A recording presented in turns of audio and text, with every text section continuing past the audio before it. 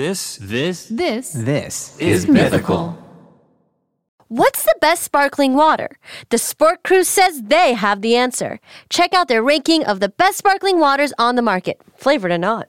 Hey, hot doggers. So for the next 3 weeks, we're taking a little break because we got something really, really big cooking up. But for now, don't worry because we're not going to leave you hanging. We're going back to the vault to find our favorite episodes that we want to share with you again. And this one, Nicole, this is maybe my favorite episode that we've ever done. That's right. It is the Ocean a Soup featuring Hank Green, who is an incredible guest. Yeah, Hank favorites. Green, I mean, he is absolute YouTube OG, but he's also a science educator. Yep. And just one of those people who you listen to and you're like, oh, you're way smarter than I am. Yeah. And talking to people who are smarter than you, especially talking about such a dumb topic as is the ocean a soup, to me was incredible. And this is one of my favorite conversations we've ever had. And he took it like really seriously. Yeah. That I respect. We went down a philosophical rabbit hole of all of the options, ideas, opinions, philosophical debates. It was intense. It was really, really good. And very specifically, my favorite conversations are ones that are with people who are smarter than me, but I know more about one very specific thing than they do. Nice. So I can be like, aha, but if you would actually make a soup out of the ocean. This episode is really, really incredible. I hope y'all enjoy it. Keep your hands and feet inside the ride at all times.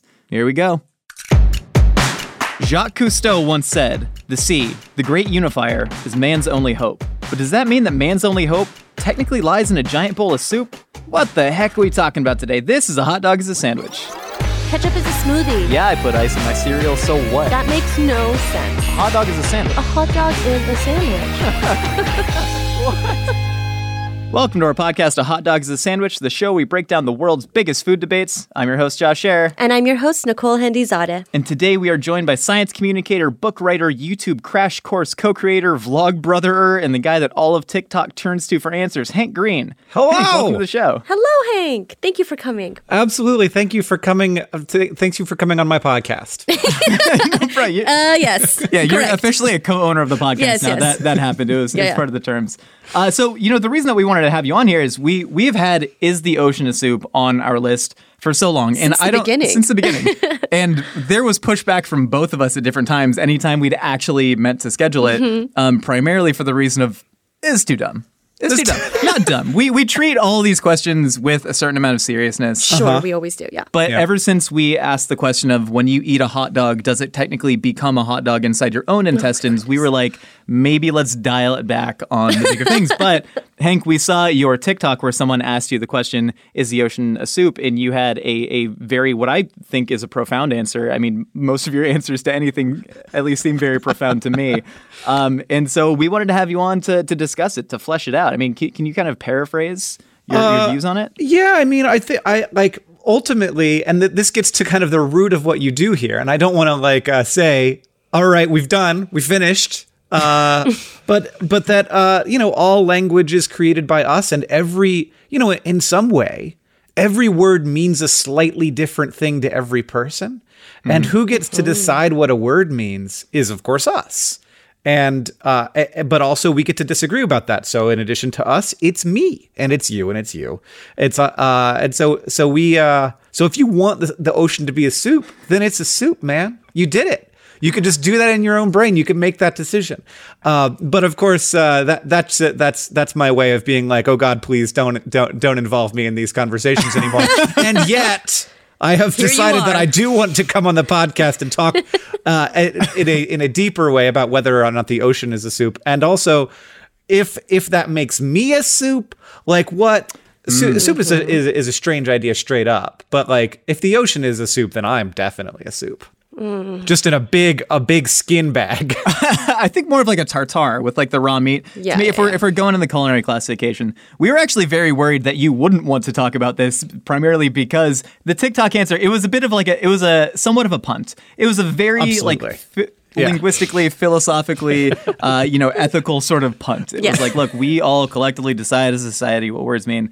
But it also isn't that simple, right? Like there are a couple different theories in linguistics on when a word sort of becomes actualized. There's like the populist idea that once something becomes popular enough, and this is what, Merriam-Webster is like very active on Twitter. Sort of deciding. And they're an absolute delight. That, what was the... Irregardless was a big one that people were sort of mad about that Merriam-Webster officially recognizes irregardless as a proper word. And then you get a bunch of old school copy editors and English teachers being like, there have to be rules in a society. We need gatekeepers. Weirdly, I was in the conversation about this very morning where there was a person who I don't know, but their tweet went through a couple of cycles and arrived at my eyes. And they had been criticized for using snuck instead of sneaked. Because sneaked is the create word. Like, the past tense of peak is not puck. And this is like, you can look all over the place. And this hasn't happened to very many other words. But snuck just sort of snuck in, which is lovely.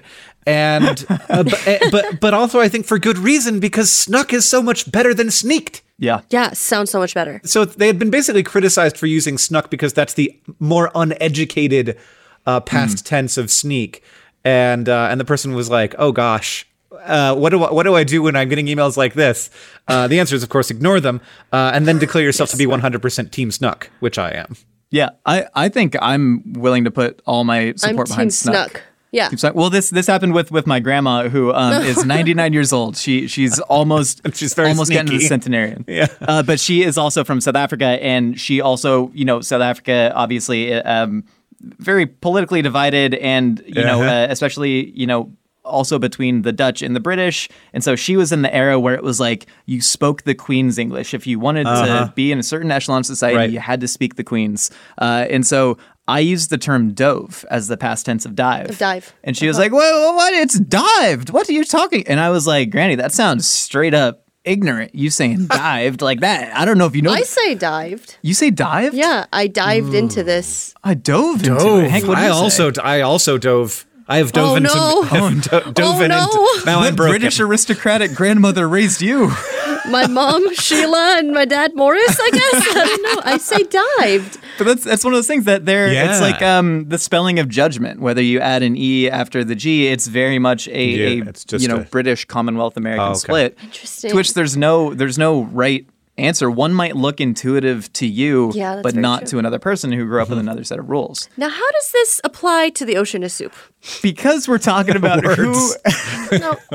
whether or not, okay, because the general sort of claim that Hank made of, who decides if the ocean is soup, it's you. If the ocean is soup to you, it is. But I think that we need to reach some sort of consensus, some sort of societal consensus to decide. Right. And I'm like, so the soup, I think one of the main things about it is it is nutritive.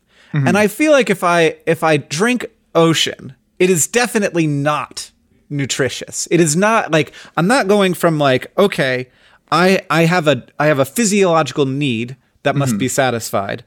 Ocean is in a very deep way not going to do that. Not only is it not going to provide me calories, I'm sorry, I'm coming down hard and early. Not only does it not provide me calories, it will make me sick. Like, it will dehydrate me. You can't drink ocean because there's so much salt in it that it's like sucks the water out of your cells.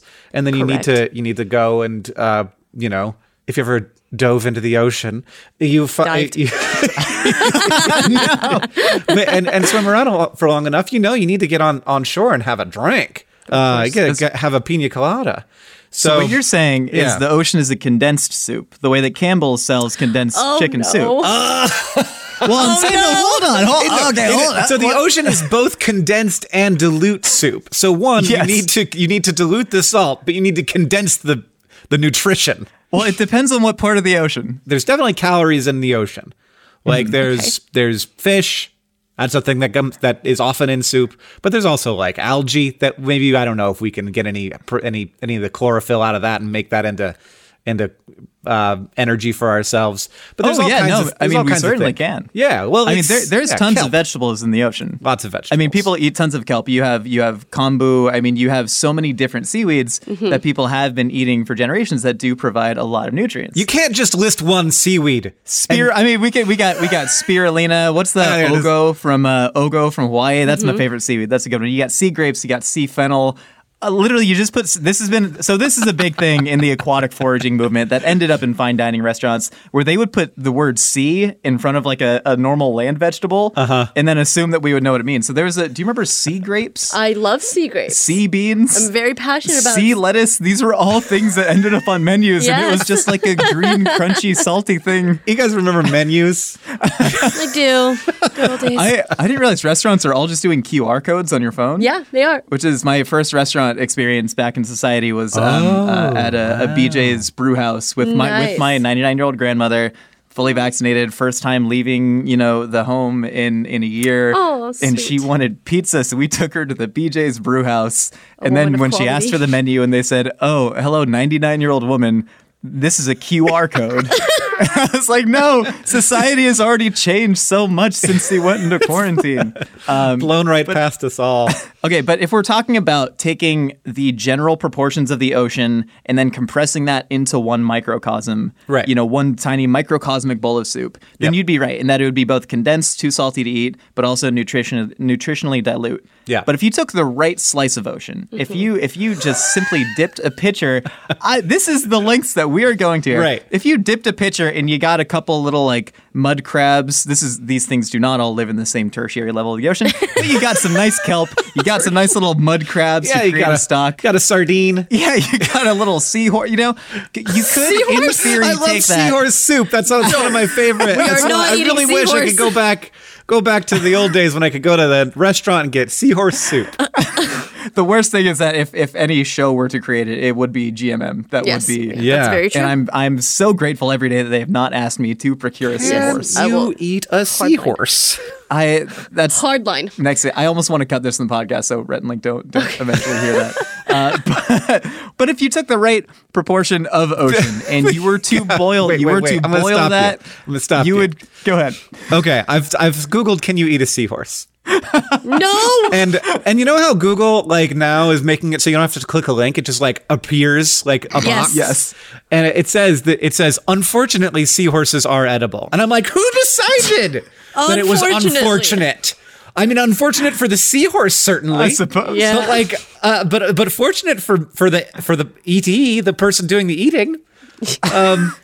But I guess probably that they have put pressure on them through the harvest of seahorses. So that makes sense. Maybe be cautious about future seahorse consumption, everyone. Yeah, I'm not doing that. To be clear, this is a thought exercise. Yeah, I don't intend to eat seahorses. Yeah, no, I sure don't.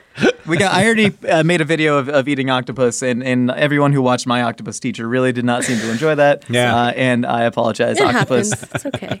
is a more sustainable seafood. Anyways, point is, you could, in theory, take that perfect slice of ocean and then boil that down. You could even potentially desalinate it a little bit. We've all had soup bases that are too salty, right? Sure. And I always run it through my pocket desalination plant. But I keep in my home. Yeah. That's fair. But I mean, literally, so the way that bouillon is created, right? Chicken bouillon, if you ever use that in your home, it is literally stock that has been just dehydrated until it's a powder. So this would take a certain amount of culinary skill for the home chef to do, but you could boil that slice of ocean down until you created a sort of bouillon, right, that you could, in theory, take to space, I'm just saying, and then take some of that out. I mean, ultimately, to me, it only has to have a little bit of nutrition, and it has to not be poisonous. That's a soup. But if you have to take so much, if you have to do so many steps to get it to that point, then it wasn't a soup to begin with. You made the soup. You were the soup at what point did I create the soup? So the thing is, because, it has to. So now I'm backing up and I'm saying, okay, I think a soup can be so salty that it dehydrates me. That's okay. That, I'm sure that there are soups like that are, So it's very salty soup. So the ocean is not a soup because if you just took the ocean, there's just way too much water and not enough food. But if I dip a spoon and in that spoon there is a sardine. Yeah. And then I eat that. At that point, I feel like it's soup because it's nutritious, it's salty, and it's wet. And that's just a wet sardine. No, that's just wet sardine. You guys are not accounting. Let me stop you guys right here. You are not accounting for how horrible we treat the ocean. It is full of trash. Where did we get? No, the ocean It is full You of are trash. a pollution Not denial. you, Don't not hang you. up on Hank. I'm saying the human species. We pollute the ocean. Nah. There's so much oil in the ocean. There's so much trash in the ocean. There's so much sewage in the ocean. If you had a bowl of ocean soup, you would die. No. Well, You would have to never go to been the in doctor. ocean and you just like get a mouthful and you swallow it? well, hold on. Because I have. I feel like you would have to go to the doctor if you ate a bowl of soup from the ocean. The ocean is so big. Look, there's a saying in environmental work: dilution is the solution to pollution. Okay. You can't get rid of pollution, and look, there's always been stuff. Like there's always like in certain parts of the ocean you can't drink it. Like you can't go down to a hydrothermal vent and like take that and like that's gonna be poison nasty Just a sauce. hot soup. That's It's just a nice, it's pre-warmed. but you know all of the fishes and whales are drinking the ocean and they're okay. I mean drinking. They don't have to drink really, but the ocean is in and around them, and they're okay. I'm not worried about the poison. I'm worried about the salt, but. There are soups out there that are so salty that I would compare them to the saltiness of the ocean. But I do like that's just a wet sardine. I think there's a case to be made that that's just a wet sardine. Thank you. Do you think you're more likely to dip a spoon into the ocean and pull up a sardine, or dip a spoon into the ocean and just hit a BP oil spill? Honestly, which one is more likely? Neither. It's a wet cigarette. Yeah, that is much more likely. It's a Yoo-hoo bottle. Okay. It's a drinking Yoo-hoo bottle. Growing Josh. up in the American public education system, I was raised to believe that the ocean is 90% the six-pack rings. Yeah. The rings that the six packs of soda come in. Heartbreaking. It is 90% dolphins stuck in those. Yeah. Yeah. And now also turtles with the straws in their noses. Those are the only creatures in the ocean. Yes. Yeah. As far as I'm concerned, based on the YouTube content that I Yes. consume. But to go to the wet sardine, I think people are talking about the wrong food when it comes to the ocean, because I personally don't believe it's soup. If you have to take so many steps to it to make it an edible soup, I agree with the fact that if you get one sardine in that is just a very weak sardine-filled broth. But still, it doesn't have to be a good soup. It just has to be a soup. I would argue that the ocean is a giant jar of pickles. Because if you think about the salinity of the ocean, if you put cucumbers into just straight up seawater, they would lacto-ferment and they would become delicious Jewish half-sour pickles. Oh my gosh. The ocean is a giant thing. And also if you eat certain seaweeds, if you eat, certain sea creatures, think about oysters, right? Yeah. Oysters have such natural salinity to them because they're swimming in pickle brine. Well, yeah. So I think that the ocean is certainly has pickles in it. The ocean has definitely brined some things, but not all of the things. And so, like now I get to be myself and tell you that lots of organisms in the ocean pump salt out of themselves so that they are not as salty as the solution that they are in. And the whole point of pickling is that you have salt and vinegar and you like get it to seep into the pickle. But that doesn't happen to Correct. all living organisms in the ocean, though some it does. That's actually, because I was wondering about that because certain shellfish taste really sweet, like certain bivalves. Clams are incredibly sweet, whereas oysters, they're natural. I guess they're what we would call their liquor in the culinary world. Is that just seawater? What are they? That's a great question. I don't know. Uncle Hank, how do oysters work? Boy, I don't know what a liquor is. So it's a term for when you crack open a fresh oyster. I don't know if you're a fresh oyster guy, No. but if you crack open a fresh oyster, there's just a residual like pool of liquid that is sort of surrounding the oyster flesh, and that's referred to as like the oyster liquor, and it's like very prized because it kind of has that seawater quality. But I don't know if it's the oyster, just its natural juices and secretions. Might be. I think oysters open when they are doing their like stuff, and so that would I imagine. But I don't know. It may be that like there's space inside of it that is just like the seawater gets in there, or it may be that they are processing seawater and that the liquor is some kind of excretion from the oyster. I don't know. Yeah, Google.com is saying it's the natural juice that you find inside of raw oysters. So whatever that oyster means. juice. Oyster juice. Juice. That's what that is.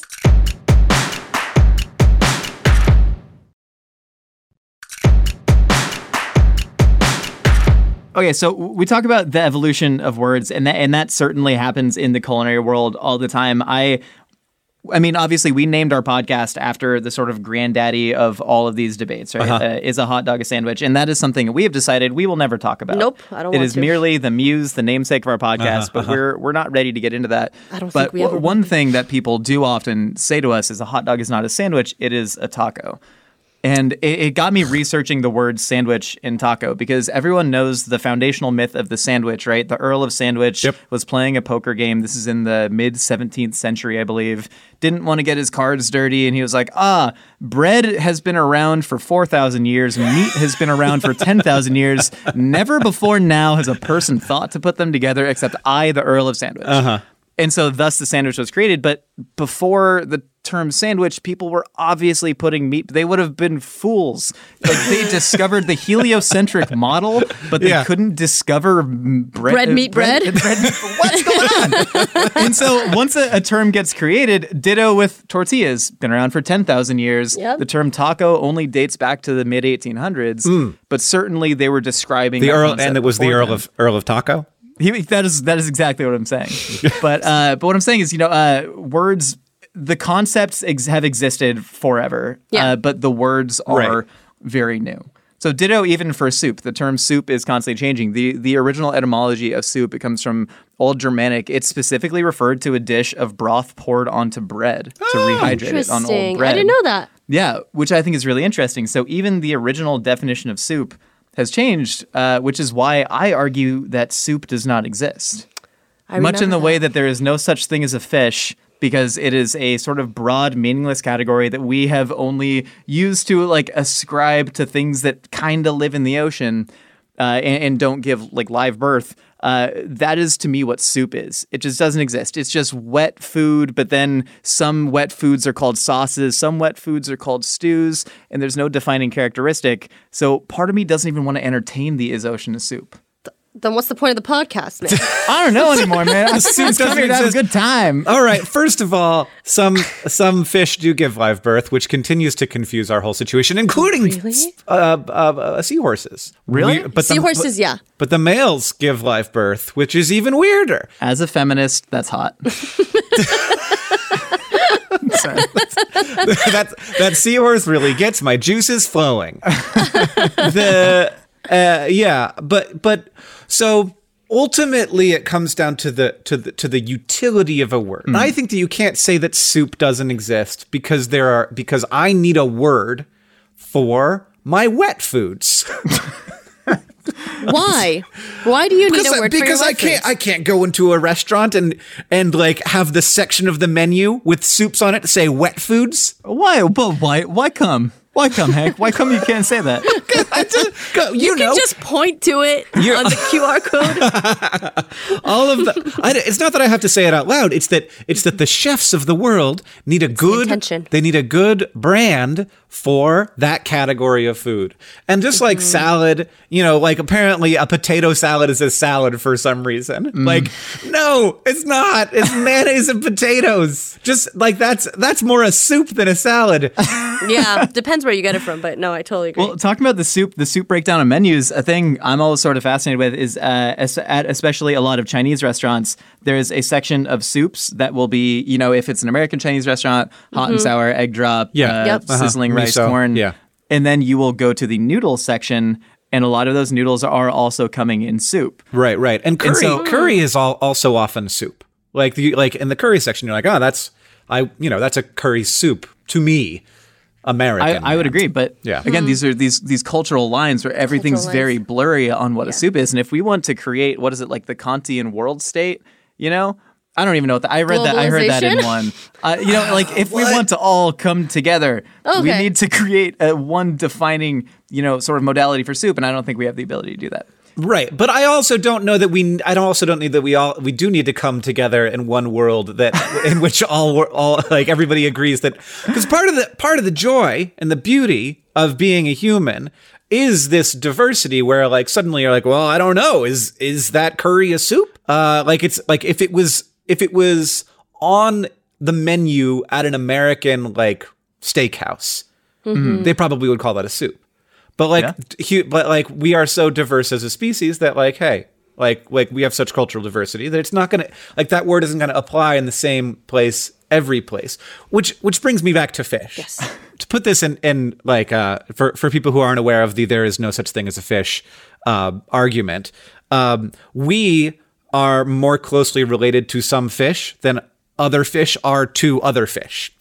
So the sort of like common ancestor of all fish also includes cats. Wow. So either I'm a fish, or taxonomically some fish are not fish. But we also look and we say, okay, fish are a certain thing. They look a certain way. They behave a certain way. And just because taxonomically there isn't a way that we can sort of define fish. And by the way, we can do this with like birds, for example. Like birds are a thing. Birds are all commonly related to it. Like they all have a shared ancestor. Whereas like so it's not always this way. But we still need the word fish. Like we still need a name for that thing that looks like a fish, even if they aren't closely related to each other. They just like converged upon the right shape to be a good water animal boy. It's like you sort of have to make concessions for the convenience and communicability of it. Mm-hmm. In a sense, you have to make certain like scientific concessions. This happens a lot with the concept of red meat versus white meat.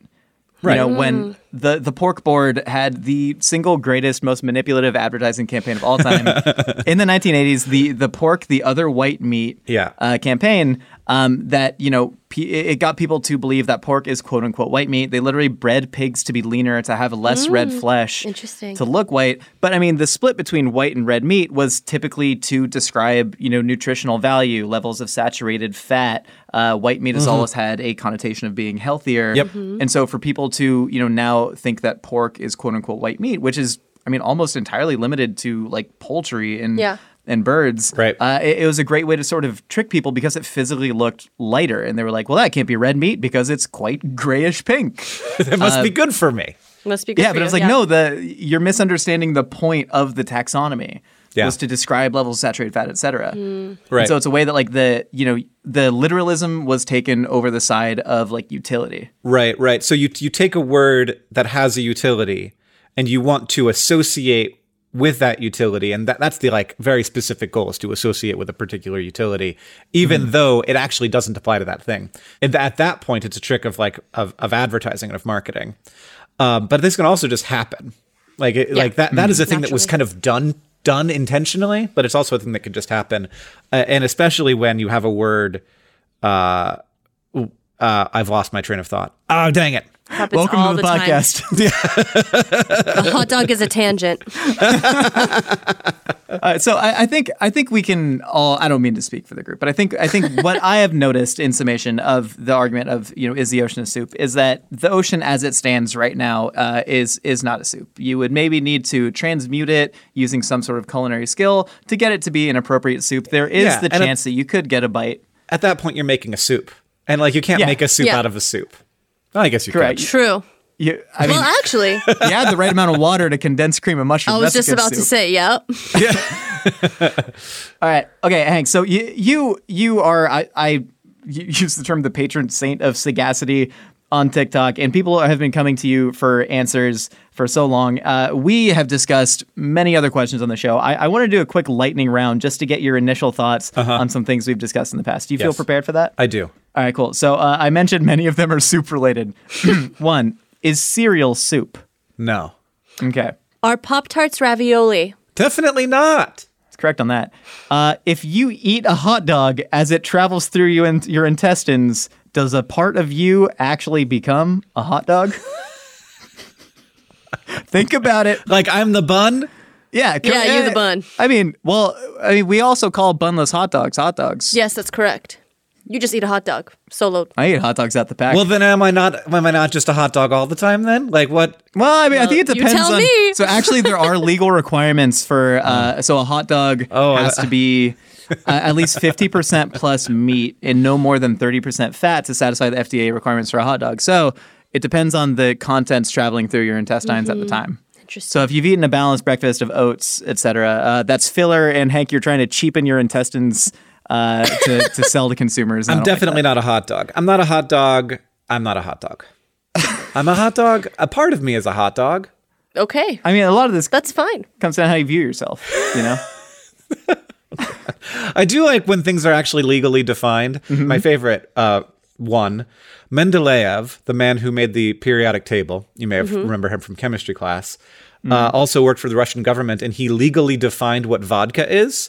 So vodka is always the exact same thing. Now, there are people who will tell you that they can taste the difference between different vodkas, but legally, they are the same. They are 60% water, 40% ethanol. That's what vodka is. But also vodka is like the I didn't know that about Mendeleev. That's really fascinating. That's but very cool. vodka is everyone thinks it's made from potatoes, but a vast majority of the world's vodkas it's made from just grains. Yeah, you don't and so like- there's like very few legal protections just outside of Mendeleev. Well, it's just that he defined it that way, and so it just sort of like stuck.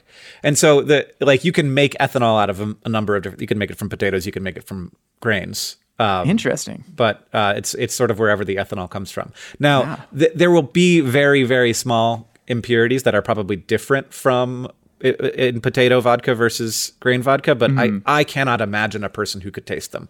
But maybe that person exists. I have lied to a Russian waiter at a fancy restaurant and said that I could taste the difference between their vodka flight, but I was just having a really great time.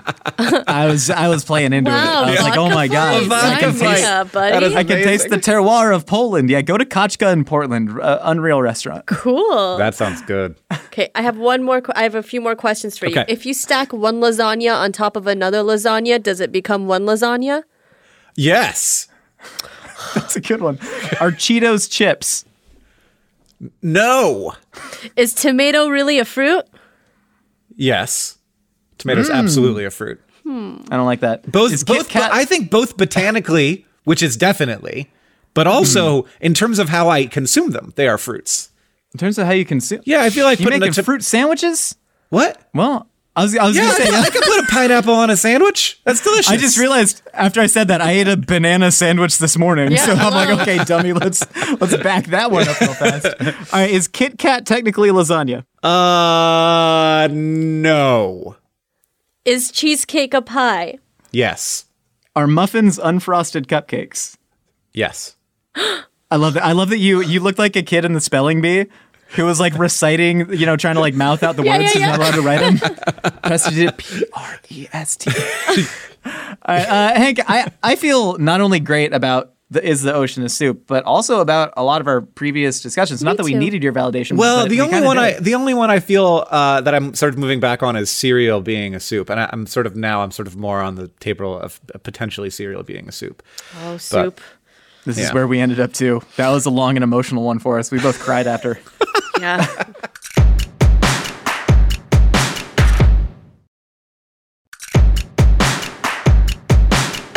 All right, Nicole and Hank, we've heard what you and I have to say. Now it's time to find out what other wacky ideas are rattling out there in the Twitterverse. It's time for a segment we call Opinions Are Like Casseroles.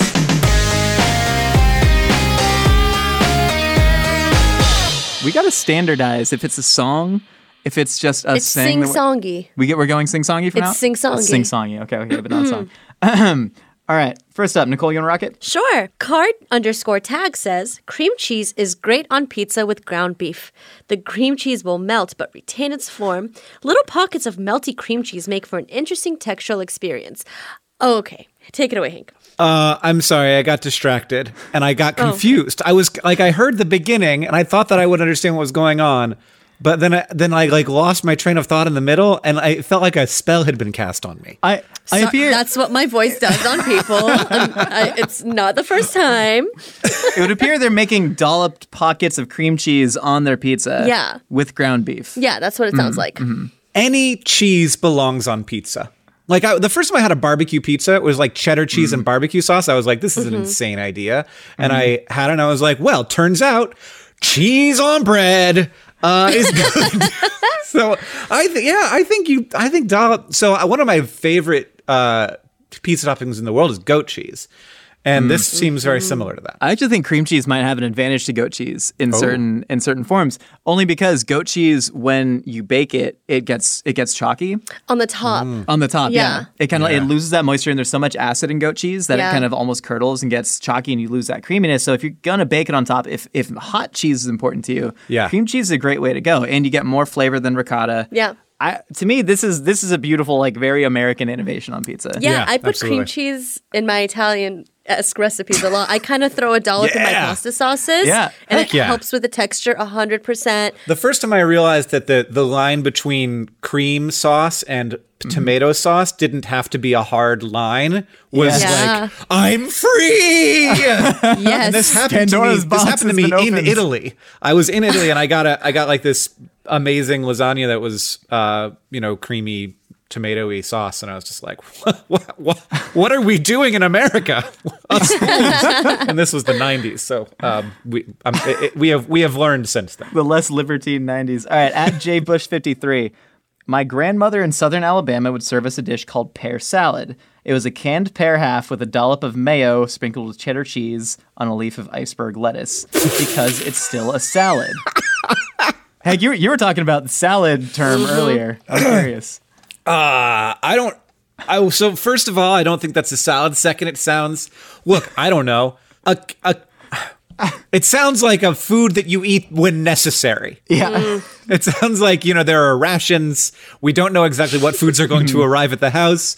And so we will put canned pear on iceberg lettuce. Yeah, it's like the food that launched a holiday for like, a major religion. It's like, look, times were hard. This is all we had. This is what we made. Yeah. Now we make it every year. I just don't get it. I just don't get it, guys. I don't understand this. I think so. Part of this, I mean, my dad sort of grew up in that like baby boomer post-war, like a space race era where they were so fascinated by modern food production technology. And so there was this huge fascination with commercial canned items. There's a huge fascination with preserved mayonnaise that was shelf stable. And so that's how all this stuff ended up in these recipes where you're like, a canned pear half covered in mayonnaise that I bought at the grocery store and now I'm starting to enter the workforce. There's this sort of fascination with all these foods. Also ditto with tropical fruits because of American neocolonialism into Hawaii and Guam and Puerto Rico. Totally. So that's why we see all these weird, quote unquote, banana and pineapple recipes. And so this, I don't know if it would taste good, but it's kind of a cool slice of history. For sure. Canned pears, I feel like, do have an advantage, which is that they last for more than 12 hours. Yes. Between being not ripe and being too ripe. I've given up on pears. I've given up on fresh pears. I love fresh They're pears. so good. They're worth it if you can make it happen. You just have to pay a lot of attention. I've Yeah. been burned too many times. How do you ripen a pear appropriately? I don't. I just buy them and then I touch it and I go, okay, I can eat it now. It's very Yeah. simple for me. You push I on love the, a good if you pear. push at the top next to the stem so you don't bruise it. And then you're like, that's kinda not quite hard. I just kind of cradle it and I slightly see how much give there is. Get the suppleness of it. Canned pears remind me of hospital food. Oh, Yeah, definitely. me too. Or Yeah. like cafeteria lunch. Yeah. Well, they remind me of a very fancy pear preparation that I love and you hate, though. Poached pears? The poached pear. I hate poached pears. That's very close to I a like canned poached pear, but pears. you'll pay $18 for it at a restaurant. I like poached pears. I like hot fruit. Like a bananas Foster. Oh my god. Yes. I love hot fruit, but poached pears just taste like wine soaked flesh. I don't like it. No, I can't. Luke of the Tory says sous vide heaters are great at keeping the bathtub a comfortable temperature. This is some big brain stuff. Hank, are you familiar with the sous vide movement? Yeah, you like seal up a meat in a bag and then you heat it up, and that way the water never touches it, but it still gets cooked, I guess. Yeah, so the I guess supposed proprietary technology of the immersion circulator is the name of the actual tool, and some people are very pedantic about not calling it a sous vide cooker. Someone slid into my DMs the other day, and they were so mad that I said sous vide cooker instead of immersion circulator. Interesting. But anyways, all it does, it's a stick that you put into a water bath, and it circulates the water at a controlled temperature. And so that's the big thing. It circulates the water so it heats evenly, but a lot of people have found out that if you kind of just like heat anything to a consistent temperature, it's gonna keep that food at that temperature. So if you just find the right setting, like between the 3 and the 4 on your stove, you basically got a sous vide cooker without any of the mess. So I think this person's kind of taking the piss a little bit and being like, sous vide's great for keeping the bathtub at a nice temp. Would it, there's a lot of water in a bathtub. Would it be able to, I guess it might, so like you got your heat loss because the water is, warmer than the environment. So you got your heat loss to the air and the tub and et cetera.